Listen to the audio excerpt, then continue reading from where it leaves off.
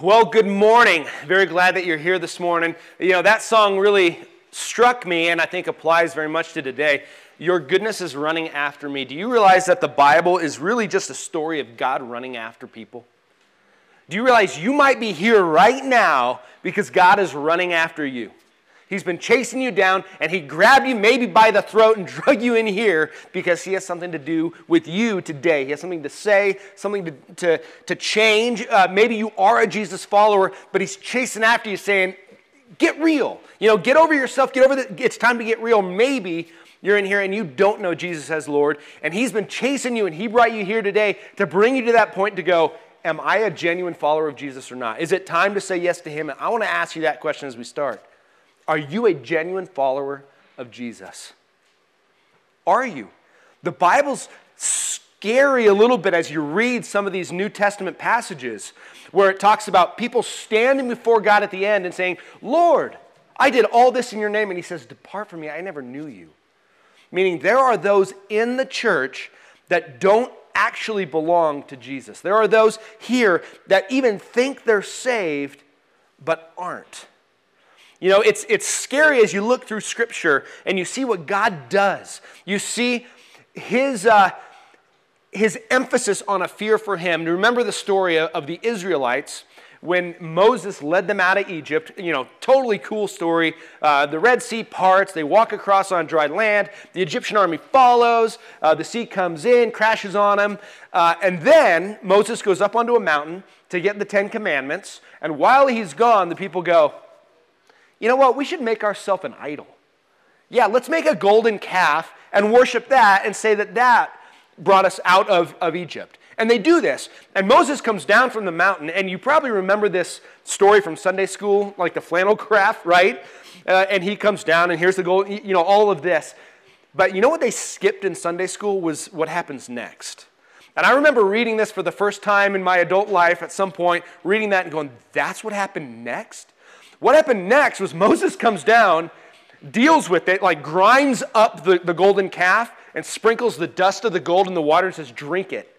And then he says, who's for God? Come over here to me. And a whole bunch of Levites, these were the priestly class, a whole bunch of them came over to his side. And he says, put on your sword and go deal with this. 3,000 people were killed that day. The Levites had to take a sword and walk through and start killing these people worshiping idols. That's one of those things we don't learn about in Sunday school. And the Bible is full of some of these stories that make you go, I don't get it. I don't get it. And today is one of those. And here's why we go through books of the Bible and we go chapter by chapter. Because sometimes we encounter something I wouldn't choose to preach on. And God says, no, you're going to preach on it because I want my people to hear this. That's today, so lock the doors. Nobody can leave. Father, I do thank you for your word. I thank you that your word and your spirit brings us to a point of making decisions. That God, you've laid things out so clearly and your word is relevant today as it was when it was written. And it's as trustworthy today as when it was written. You've given us all these proofs to why we can trust your word, and we thank you for that. Holy Spirit, I ask, don't let us get out of here today without you doing what you want to do. And I'm saying that about myself as well. Your goodness is running after us, and we see in Scripture, we see the moral commands and sin and all this, and it's not because you're a judgmental God or you want control, it's because you want what's best for us. And God, what's best for us is to follow you. If you say something is bad, it means that's not best for us. And so God, I just ask that we would surrender to you, that you would fill our hearts with humility. If any of us here are hard-hearted and proud, that you would get in there, Holy Spirit, and just soften those hearts. That we would hear what you have done, that how you view sin, and we would remember, Jesus, you took it all for us on the cross. And we owe you our lives with joy and thankfulness that we don't have to earn our salvation, but you have given it to us freely. In Jesus' name, amen. Turn to Acts chapter 4, please. Acts chapter 4, we've been going, verse by verse, chapter by chapter through Acts, and we've seen some really cool stuff. God is saving people in Jerusalem by the thousands. At this point, probably roughly 25% of those in Jerusalem are now following Jesus. The first church was a Jewish movement, and so there was some blending there between Judaism and Christianity, obviously. They were still going to the temple to worship, to pray. And so there's this movement happening, and the leaders in the temple, the leaders in the Jewish movement there are kind of coming against them, but it hasn't hit the burning point yet. That's coming next week. But now things are still going. I mean, this is a revival. And you want to be part of a revival. This is kind of a cool thing. So it's starting to be, people are drawn to it, others are not, but we're going to see here kind of a test of genuine Jesus followers or not. Look at Acts 4.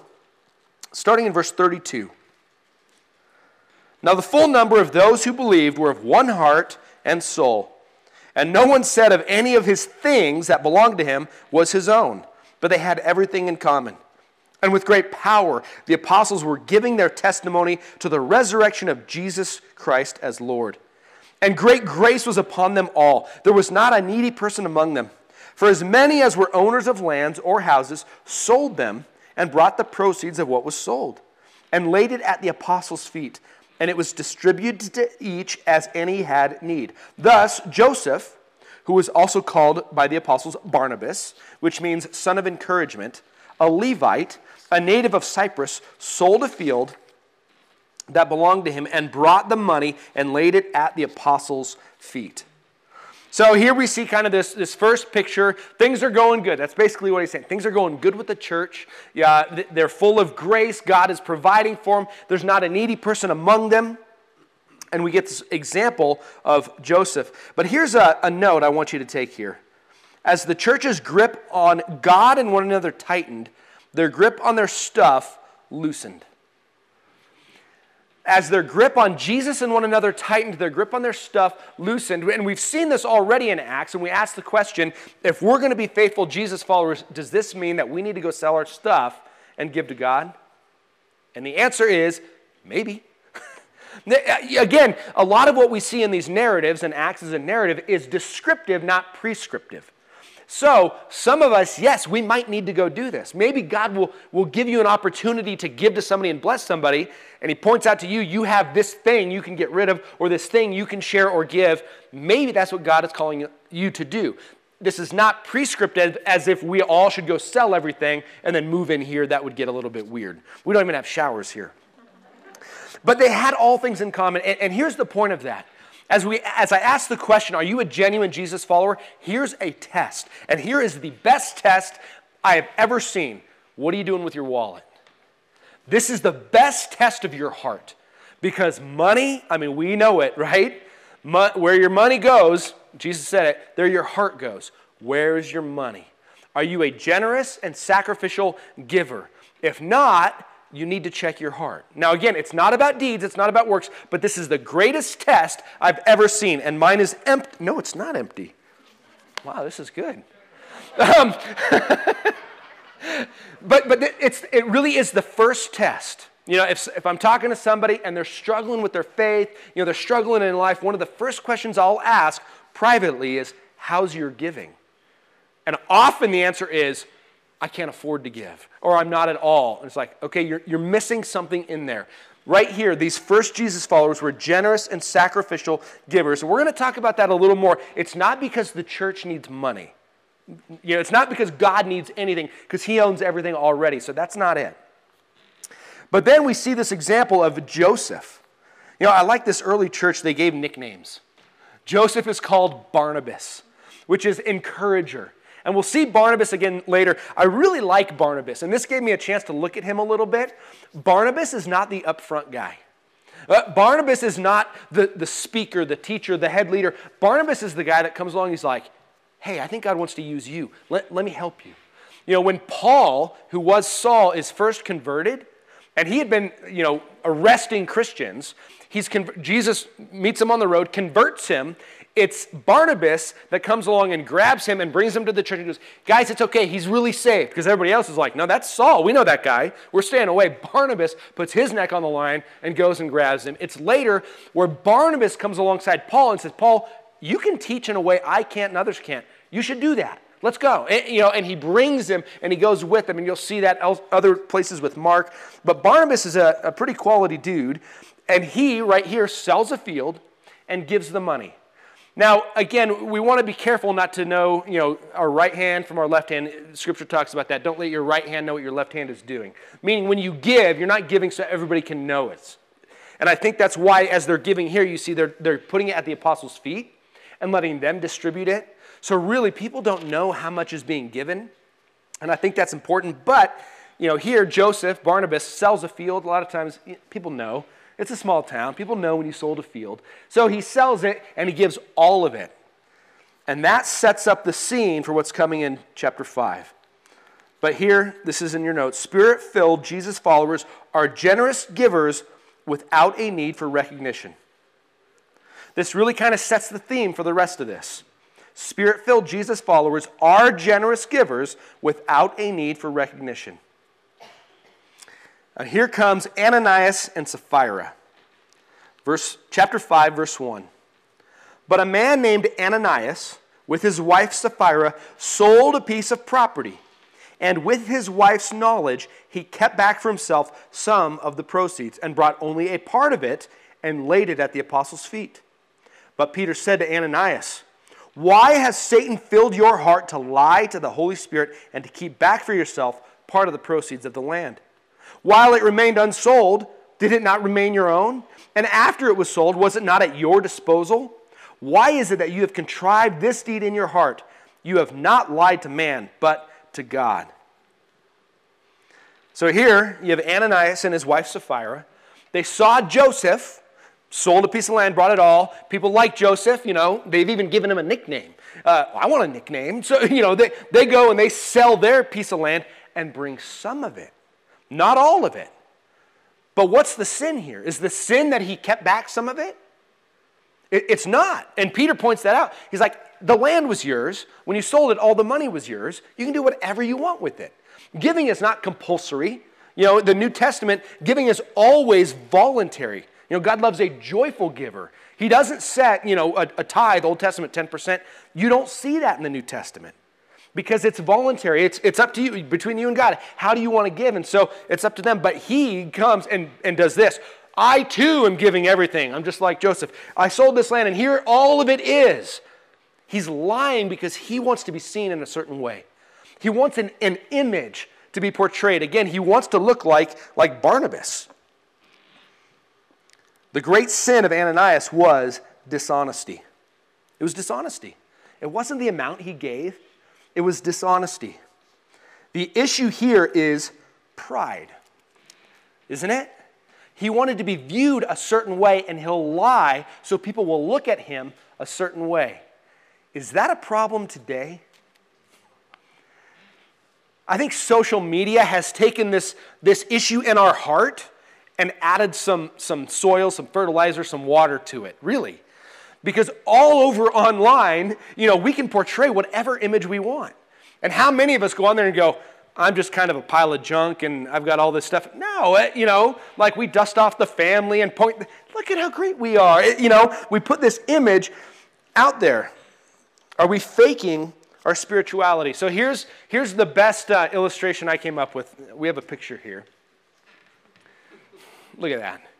If you haven't figured it out, that's me right there in the middle. I'm 10 or 11. Yep, that's a flat top and a mullet. That was cool. Now, if you look at this picture, you're like, look at that sweet family. Oh my goodness, he loves his sisters. How great is this? I remember this day. Seriously, I was a little bit traumatized by this because, you go to Olin Mills or whatever and the person's like, hey, do this and do that. And mom and dad are there like this. And it's like, okay, Derek, you sit down. Okay, great. Now the other one, come and put your head right here. It's like, whoa!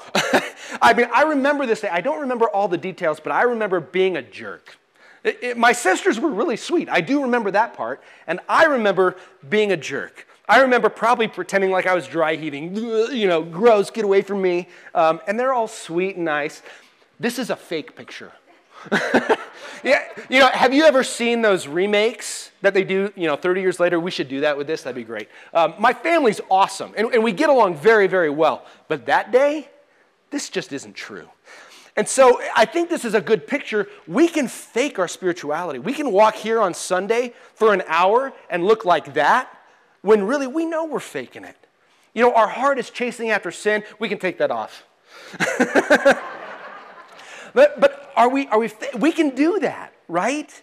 You know, and I'm not saying we should wear our lives on our sleeve. We walk in here, how are you? Well, I did this, and this week. And, you know, not that so much, but you know, are we faking it? Are we putting off an image? Are we lying about where we are? This is why we do have groups, because we want to be in relationships where we can be known, where we can share some of these things, and even maybe not your whole group should know these things, but there might be people in your group, or you need to pull them aside. Hey, I need to share some things with you. I need to be authentic and walk through some things together.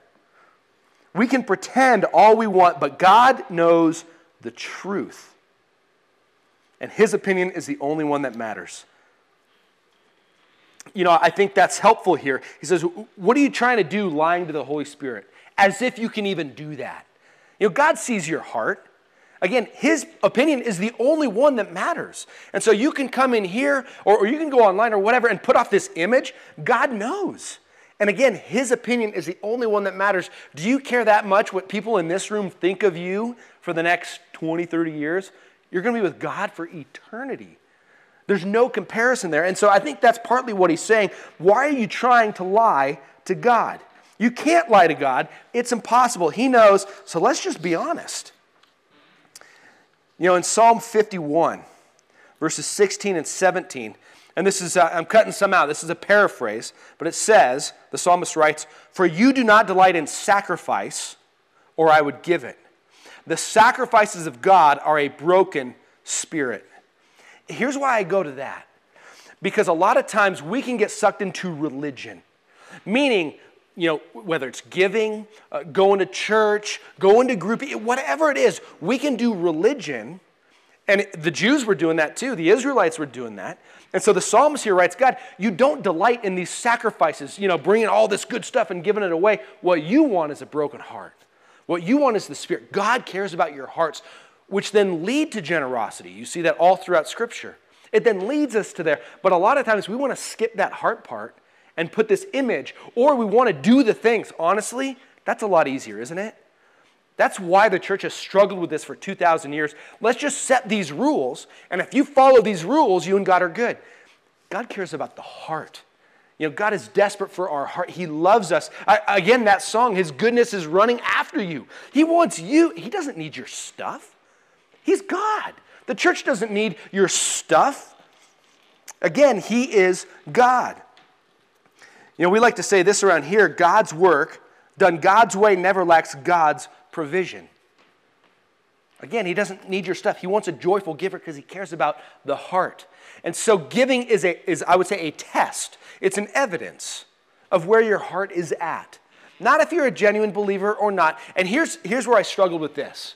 You know, I wrote this lesson and I studied the passage, and then God is kind of like, you know what? Nowhere in there do we see whether they're even saved or not. We don't know. Ananias and Sapphira could have been genuine Jesus. They could have been actually saved and had the Holy Spirit and been walking in disobedience, and God wanted to make an example of them. We don't really know.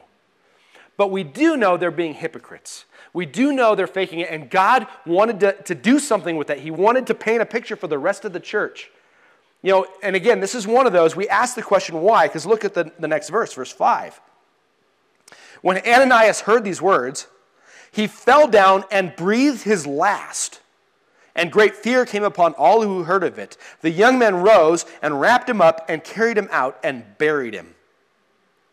After an interval of about 3 hours, his wife came in, not knowing what had happened, and Peter said to her, "Tell me, whether you sold the land for such and such a price." And she said, "Yes, for that much." And Peter said to it, "How is it that you have agreed together to test the Spirit of the Lord? Behold, the feet of those who have buried your husband are at the door, and they will carry you out." Immediately she fell down at his feet and breathed her last. When the young men came in, they found her dead, and they carried her out and buried her beside her husband. And great fear came upon the whole church and upon all who heard these things. What in the world? I mean, let's be honest. Sometimes we read Scripture and we have to put it down and go, what's going on? Well, this is one of those stories, and it's very similar to another story in the Old Testament. I already told you about Moses there, but there was after Moses died, Moses sinned, He disobeyed God. He was removed from leadership, and he had somebody else come after him. And so this new leader took over, Joshua took over, and was leading the Israelites into the promised land. So there's kind of a transition going on, and they go in. Do you remember the first city they took when they went into the promised land? Come on, you got to know the song. Josh fought the battle of Jericho. Anyway, Jericho. They attacked Jericho by marching around. I mean, God in his sovereignty broke down the walls and gave them the victory. But God, through Joshua, gave them a command before they went in. Everything in that city is dedicated to the Lord. Everything. Do not take any plunder. They go in, they win the battle, they move on after that. With spirits high, they go into the next battle, and they get whooped. 36 men die, they retreat, and they're like, what is going on? And God tells Joshua, there's a problem. There's sin in your camp. Somebody disobeyed the command at Jericho.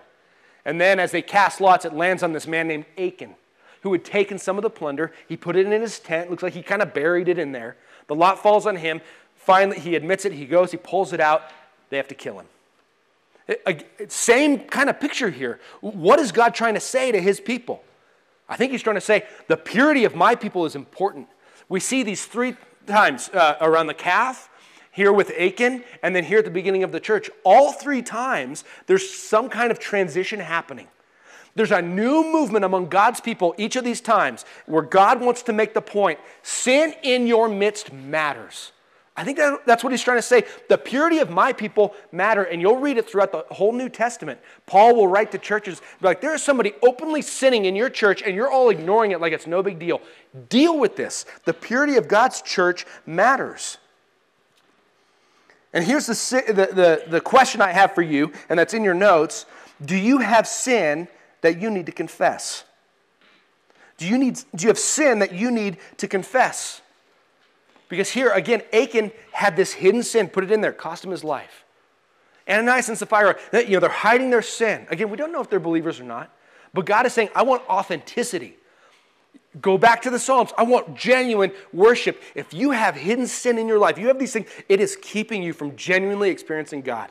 Again, any commands we have in Scripture, it's because that's what God's best is for you. He wants what's best for you. But here's the thing about how God does things. If you're claiming Christ, you're also representing him to the church and to the rest of the world.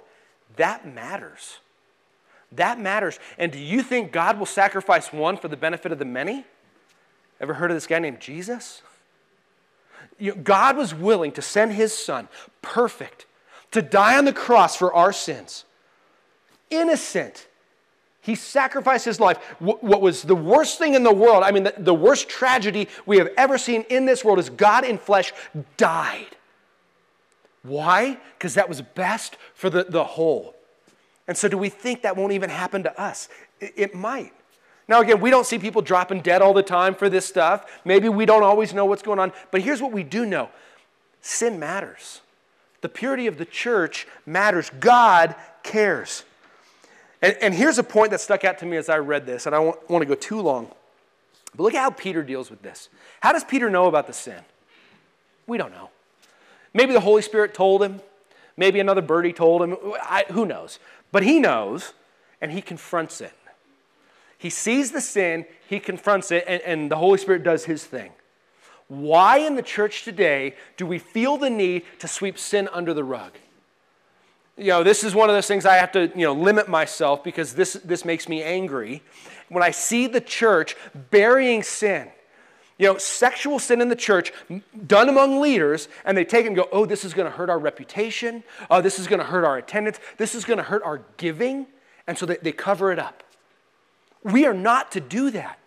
In Timothy, we are told, Paul instructs Timothy, if there are leaders in your church that sin, if they got serious sin, you deal with it publicly. And that's what we will do here. If we have sin like that, we will deal with it publicly among the leaders, not everybody. Don't worry, like if we discover your sin, we're going to pull you up here in the middle of the service. No. But sin is a big deal. And I think one of the reasons the church for decades has lost its maybe we could say power in our country is a lot of this. We read about it all the time. High-profile leaders being brought down through pride, through money. Do we not trust God? Or let's say it the way Peter says it, do we not fear God? That's where he goes to the root. What's the sin? The sin is lying. What's the root? The fear of the Lord. Ananias and Sapphira have no fear of the Lord. Achan had no fear of the Lord. Those Israelites who set up a calf, they had no fear of the Lord. And this gives me chills. Do we fear God? He created everything with the word. He cleansed it all once with a flood. He dealt with all these people. Do we not fear God? Do we not fear even eternal judgment? Proverbs 1:7 says, the fear of the Lord is the beginning of wisdom. Now, what is biblical fear? This isn't in your notes, but you might want to write it down. Biblical fear would be awe mixed with intimacy. Awe mixed with intimacy. I've never been in a hurricane or a tornado, but I like the videos of them. But imagine being in, maybe you've been in one of those, a great storm, a great hurricane. You know, the wind is blowing, cows are flying by, whatever, but there's the power of the storm. You're out in the storm, you should be scared, right? You know, you should be afraid of what's happening. I heard of a guy who was boasting about how strong he was at 55, and a great hurricane came, and so he tied himself like to a tree, saying, I can stand. It's like, it's not about the wind, it's about what the wind is blowing. I don't know what happened to that guy. But he had no fear of the storm, you know. But if you're in a hurricane, you're wise, you're scared. But say God takes you and puts you in like a little cleft of the rock, and you can watch it, but you're safe. Now you can admire the storm. You see the power. There's some awe there. You're not scared of it destroying you. Us with God, if we are in Christ, you are saved, you are sealed, you are secure in your salvation. You do not need to fear eternal judgment. But there's still an awe there mixed with intimacy. And I would say if you are walking in sin and you have no conviction about it, you do need to fear the judgment. You do, because part of being in Christ and having the Spirit is He will show you when things are off. He will show you when you're wrong. And so are you a Christian struggling with sin? Welcome to the fight. Join the club. Are you claiming to be a Christian and sinning a lot but you're not struggling with it? Now you need to have some introspection. Where is my heart really? Do I really love the Lord? Have I really trusted Jesus as my Savior? Faking our own spiritual maturity is evidence that we do not fear God. Faking our own spiritual maturity is evidence we don't really fear God. We don't need to fake it. We don't need to fake it. Now here's the second point I think that comes out. We have a responsibility to lovingly confront sin in the church. Now we're going to talk about this some in groups this week. If you're not in a group, grab your card, fill it out, go join one this week. But we have a responsibility to lovingly confront sin in the church. 1 Timothy 5:20 says deal with the leader's sin publicly. 1 Corinthians 5, 1 through 13, Matthew 18, and others give us instructions of how to deal with sin in our midst. If you see a brother or sister, somebody who's claiming Christ, sinning, you actually have a responsibility. I think you need to have enough of a relationship to do this, but you have a responsibility to go to them. Scripture says one-on-one first. You know, it's not a judgmental, I'm better than you, I'm going to oust you. In fact, Scripture says before you do that, you need to look in the mirror. You know, before you can take a speck out of your brother's eye, you need to make sure you don't have a log in your own. And I think this has happened a lot in the church as well. But Galatians 6, 1 and 2 says it well. Brothers, even if anyone is caught in any trespass, you who are spiritual, restore such a one in a spirit of gentleness. Each one looking to yourself so that you too will not be tempted. Bear one another's burdens and thereby fulfill the law of Christ. What's the law of Christ? Love. The loving thing is if I see sin in your life, to come, pull you aside, say, hey, I see this in you. God loves you. This is not best for you. I love you. Can we deal with this? That's what we're called to do. That's hard. That's why you do it gently, humbly, lovingly, for the purpose of restoration, for the purpose of getting through it. But here's what our church has done in this country for decades, is just sweep these things under the rug, ignore it, or worse, let's just change Scripture so sin isn't sin anymore. And then we really don't have to deal with it, and we can just clap that we're great, whatever. No, God wants us to be pure, growing, not perfect.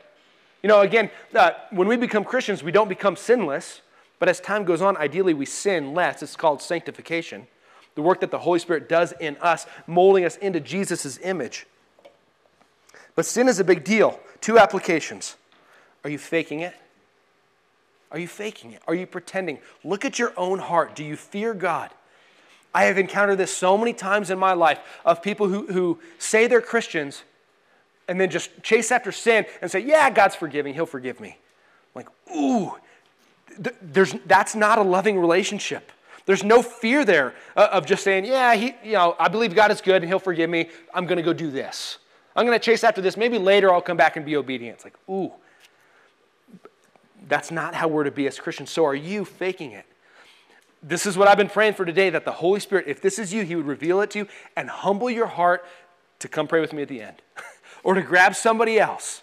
But to deal with this, go, I'm not sure where I'm at. And we can talk about that and pray about it. Or then the second one, do you know a fellow believer that you need to come alongside?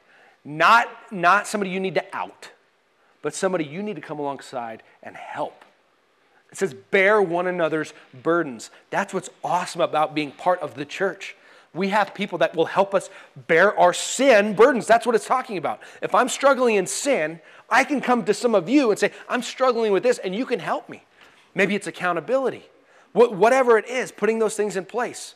You know, pornography is a big thing in our world right now. It's a big thing in the church. And there are these things, and I've been on the other end of this with people where they say, hey, I'm going to give you access to my information.